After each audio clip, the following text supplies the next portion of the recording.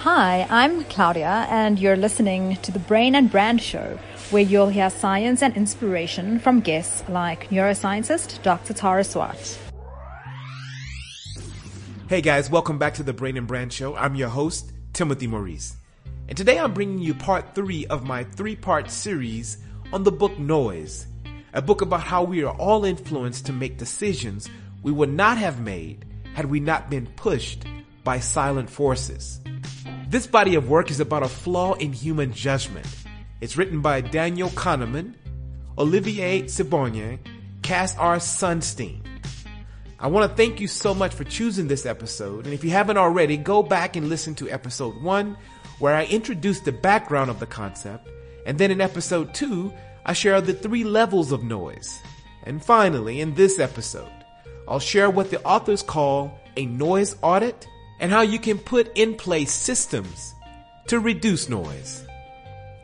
This 3-part series is meant to make the ideas in the book really simple. What I want to do is enable you to recognize it in your own personal and professional life and apply the research immediately. Please drop a comment on whichever platform you're listening about how you're enjoying the podcast. Now let's dive in and discuss how to conduct a noise audit. The first thing you do is decide what are the acceptable gaps between two people making the same judgment. Here is a simple example. If 2 insurance claims adjusters are inspecting the same accident, the payout should be the same. But because of noise or the fact that 2 people bring their unique set of experiences and unique lenses on the problem and ultimately see the case differently, there will be a difference in the end decision of how much to pay out. So the question becomes, what is the acceptable range when 2 adjusters are experiencing the same accident? Write down what the acceptable ranges are and what they're not. The second step in your audit is to get a number of people in the same position and present them with scenarios that include numbers. For example, ask your entire sales team what the acceptable amount of time would be before you follow up with a client. Keep in mind, you already have a number anchored in your mind, but the different answers in relation to the answer you have in your mind gives you a clear picture of just how much noise you have in your system.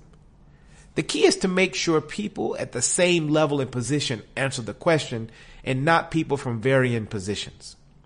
Measure and map questions and answers against people at the same level.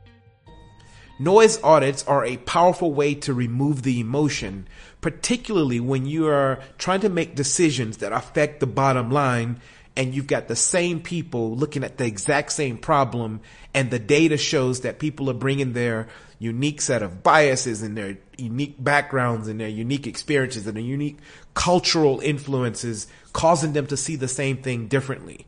Now, this is very important that you get this, that you can reduce this noise in the next part. So I'm going to show you now how to reduce the noise by adding a system in front of the decision-making process.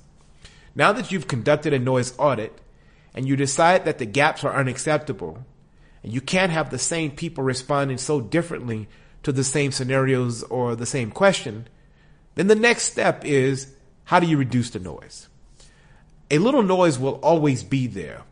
But according to the authors, you can go on a noise reduction exercise. They call this decision hygiene. The authors point to an example of decision hygiene when a doctor sterilizes a knife before she operates on you. By doing this every time, she cuts out the chance of infection. Or when you wash your hands consistently, you reduce your chances of getting and spreading a virus. By putting systems in place that you do regularly, ahead of your decision-making processes, you put filters in place to reduce biases in hiring, gender biases, and all sorts of exposure to unnecessary risk. And at the end of the day, what you're doing is you're protecting yourself from making decisions that are below your highest ideals, all because of unseen noise. This is a really long book, but I do think it's worth buying. I hope my goal of making these complex ideals simple helps a little. Please rate the podcast and share with someone who could reduce some of the noise in their life. Until next time.